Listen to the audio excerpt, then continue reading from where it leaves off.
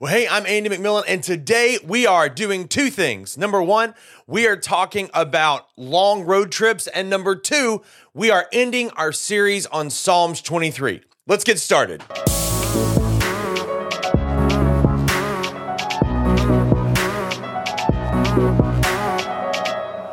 Well, hey, thank you so much for joining this episode today, and we are finishing up a journey. If you haven't been watching very long, we've been for the last several, like a lot. I should probably know how many episodes we've been in the 23rd Psalm on, but we've been doing this for a while. We've been talking about the 23rd Psalm for a while. We've been doing a deep dive into each verse for the last several episodes, and I've really enjoyed it. I've enjoyed this journey with you guys. I've gotten a lot of good feedback, and I really appreciate that. And hopefully it's helping you grow and helping you understand this portion of Scripture that much better. But I was thinking about our time together today and thinking through the time that we've spent here, and it kind of made me think about road trips, right? Like there are several things that happen on road trips as you're going on a journey to get to an eventual destination. If you've ever been on a road trip, you know what road trips are like. And I'm not talking about like a 2-hour road trip that you took somewhere. That's not a road trip. I'm talking about a trip that takes like at least a solid day to get somewhere. Have you ever been on one of those road trips that it felt like it was going to take forever to get there? I've been on several road trips with people. I have driven people from Florida to Texas. Actually, I had a road trip that took me from Birmingham, Alabama to Tampa, Florida, and then from Tampa, Florida to San Antonio, Texas. I was helping a friend move. Actually, true story, on that road trip, somehow I accidentally went the wrong way for like 200 miles, thanks to a person who's no longer in my life, so I won't call him out. But I called the guy because I didn't have a GPS in my car and I didn't know which way to go. And it was a guy from that area, and he told me to go a different way than I was supposed to go because he thought that was the way to go. Thanks a lot, dude. Anyway, I love a good road trip. I love good road trips because there's something about everything that you experience on the journey. And I've driven to San Antonio, Texas. I've driven literally across the United States. I used to live in Florida, and now I live in Oregon. And my father and I took a road trip from Birmingham, Alabama to Oregon. I drove from Florida to Birmingham by myself, and then we drove the next day all the way up here to Oregon, which took several days, even with us barely stopping except for sleep, you know. And so it was a long road trip. But there's something about the last stretch, right? There's something about the last stretch of a road trip where you're just like, man, I'm ready to just get there. And you go through so many different things. You're on so many different roads. You deal with so many different issues. Sometimes you deal with traffic. Sometimes you deal with a car accident. Sometimes you almost end up in a car accident. There's all of these different things. And when you get to the end of the road trip, there's a moment where I think all of us have felt this if you've been on a long road trip where you're like, oh my gosh, I don't even know what I'm doing anymore. Why am I driving this car? Why am I driving this moving truck? Why am I doing these things? I just want it to be over. And sometimes when we have those moments, at least for me, you almost forget the reason why you're even doing it. I remember when I helped my friend move from Florida to Texas. He's a buddy of mine. He's actually a fellow YouTuber. He's Jason Mayfield. I helped him move to San Antonio, Texas. And when I helped him go there, by like the last day, I couldn't even tell you why I was driving a car. Like you're just kind of going, you're following somebody else, and you're just thinking, my God, if I can just get to where I'm going and survive, I'll feel good about that. And you just kind of, you can almost forget the reason that you're even doing what you're doing. And in that instance, it was to help a friend move. In the instance of moving to Oregon, I kind of felt the same way. We got in the last 15 hours of that drive, and I didn't want to see the inside of our Penske truck again. I mean, it was just so long and so tiring. And as I was reading the 23rd Psalm, preparing for our last go edit here on the podcast, I really began to ask myself the question, what is the journey through the 23rd Psalm really centered around? What's the focus of it? And how does this last leg of the journey connect to that foundation of the passage? And we've been saying throughout our time together that the central theme of the 23rd Psalm rests in the statement, He restores my soul. And we can see that all throughout the 23rd Psalm. We actually can see it in three different seasons of the scripture. We see, number one, that God leads us to restoration, that God restores us and continually restores us. And then as we are restored, we receive these benefits of this newfound restoration in our life. And so as we talk about this last portion of the scripture, I want us to remember that everything that we've been doing centers around this statement, that He restores my soul. Well, let's take one more go at the 23rd Psalm. Let's read it together. Let's check it out. The Lord is my shepherd, I shall not want. You make me lie down in green pastures. You lead me beside still waters, and you restore my soul. You lead me in paths of righteousness for your name's sake. Even though I walk through the valley of the shadow of death, I fear no evil, for you are with me. Your rod and your staff comfort me. You prepare a table before me in the presence of my enemies, and you anoint my head with oil, and my cup overflows. Surely goodness and mercy follow me all the days of my life, and I will dwell in the house of the Lord forever. Amen. This last portion of the scripture that we're looking at is very important, and I think it really sums up everything happening within Psalms 23. Let's look at the first half of the last part, which says, surely goodness and mercy will follow me all the days of my life. Surely goodness and mercy will follow me all the days of my life. That is such a beautiful statement, and it really feels like a giant summary of what we've been looking at. We've been looking at God restoring us, leading us to restoration, doing the restorative work, and also seeing and reaping the benefits of that restorative nature that He's done in our life, that restorative work that He's been doing. When I think about my relationship with God, my relationship with Jesus, I often start by thinking about His grace. The grace He's afforded me, the grace that I've experienced through the finished work that He did on the cross. Now, as we talk about that, and as we begin to understand that more deeply, I experience it that much more deeply. The more that God restores me, the more that God shapes me, the more that God works in me, the more I appreciate that gift and the more I'm aware of that gift.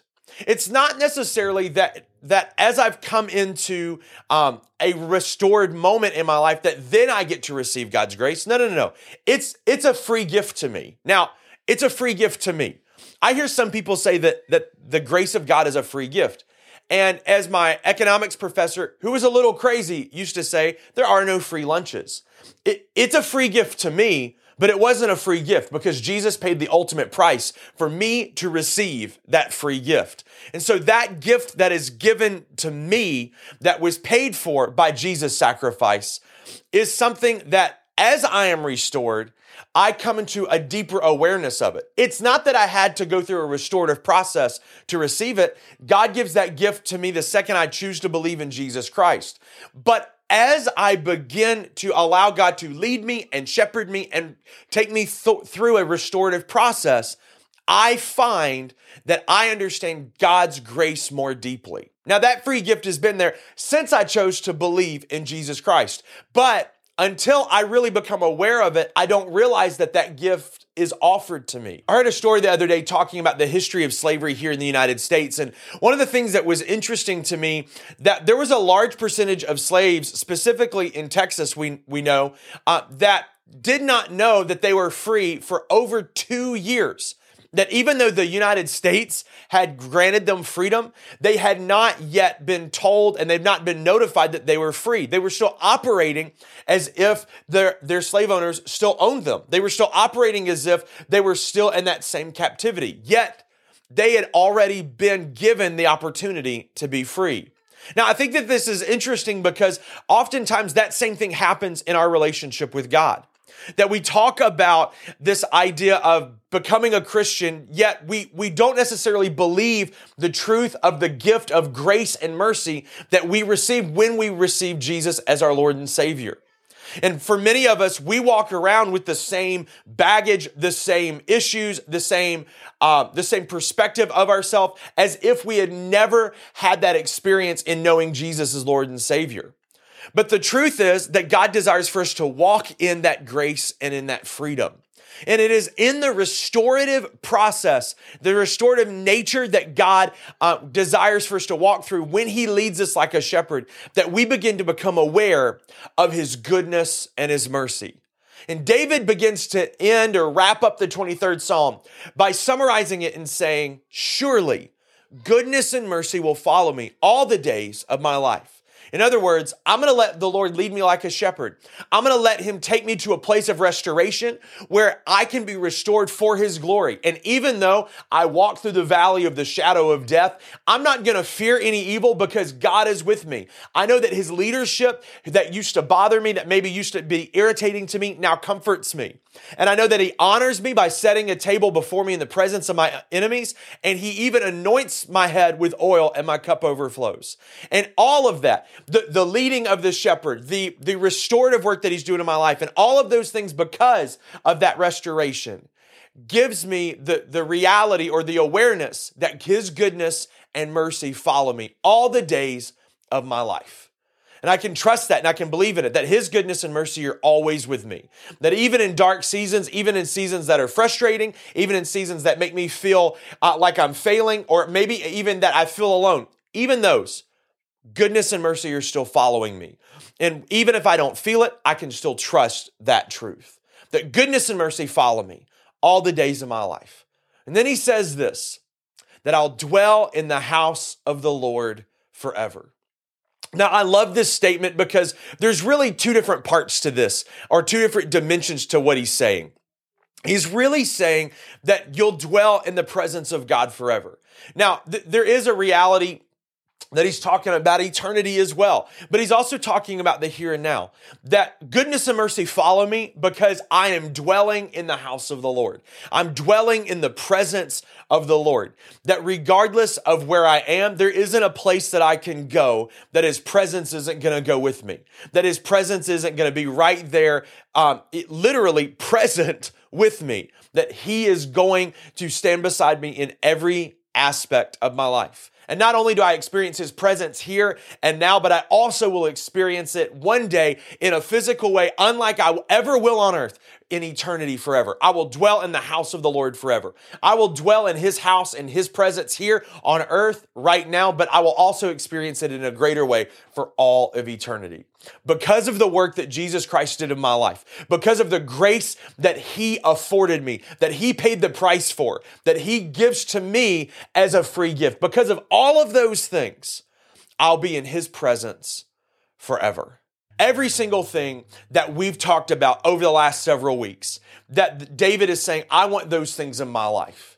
And when we say the 23rd Psalm, when we say, the Lord is my shepherd, I shall not want. You make me lie down in green pastures. You lead me beside still waters. You restore my soul. And you lead me in paths of righteousness for your name's sake. Even though I walk through the valley of the shadow of death, I fear no evil, for you are with me. Your rod and staff comfort me. You prepare a table before me in the presence of my enemies, and you anoint my head with oil, and my cup overflows. Surely goodness and mercy will follow me all the days of my life, and I'll dwell in the house of the Lord forever. Amen. When I say amen, I am saying, God, let everything that I've just said become reality in my life. Let everything that I've just said become truth, become something that I can grab onto and experience in my life. That is a powerful way to end that passage. I'm summarizing everything that I've had. That goodness and mercy will follow me, and that God's presence will be with me, that I'll dwell in His presence forever, both in this life and the next. And I'm going to take everything that's in this moment and say, amen. Let it be so in my life. What a powerful way to conclude the 23rd Psalm. Now, this may feel like a shorter episode to you, but I don't want to just talk, but I do want to leave you with something as we finish out our time in the 23rd Psalm. If you've watched all of these episodes on the 23rd Psalm, you've had several hours to meditate and think on this scripture and to hear different thoughts about it. And I want to invite you to engage in the scripture, not just mentally, but inside of your soul, spiritually engage in it. So I'm going to give you a 14-day challenge, and I would love for you to do me a favor. If you do this 14-day challenge, hit me up on Instagram or on Facebook and let me know that you're engaging in the 14-day challenge. And that is for once a day, say the 23rd Psalm. At least once a day. You might do it 2 times, you might do it 3 times. But find a day or a time every day for the next 14 days where you just say the 23rd Psalm. You say it, maybe you don't have it memorized yet. That's cool. You'll probably have it memorized after 14 days of saying it. You can pull this up through your Bible app or you can Google it, however you want to do it. But let's say the 23rd Psalm together for the next 14 days. And here's what I believe, that as you choose to say these words, that you choose to make this your prayer over the next 14 days, there's something that's going to change on the inside of you. There's a work that God's going to do inside of your soul as you begin to do that. And as you end that prayer every single day with amen, let it be so, I believe that you're going to begin to see a work in your life unlike never before. Take this journey with me. Let me know on social media at DUBMCM, DubMCM, both on Instagram and Facebook. It technically is also my Twitter handle, but I have not been on Twitter in a very long time. So let me know on those. You can hit me up in a story and just tag me in it, or you can shoot me a direct message. However you do it, I want to know that you're joining in and being a part of this 14-day challenge. Man, thank you so much for taking the time to watch this episode of my podcast. Until next week, you're watching the Andy McMillan Podcast.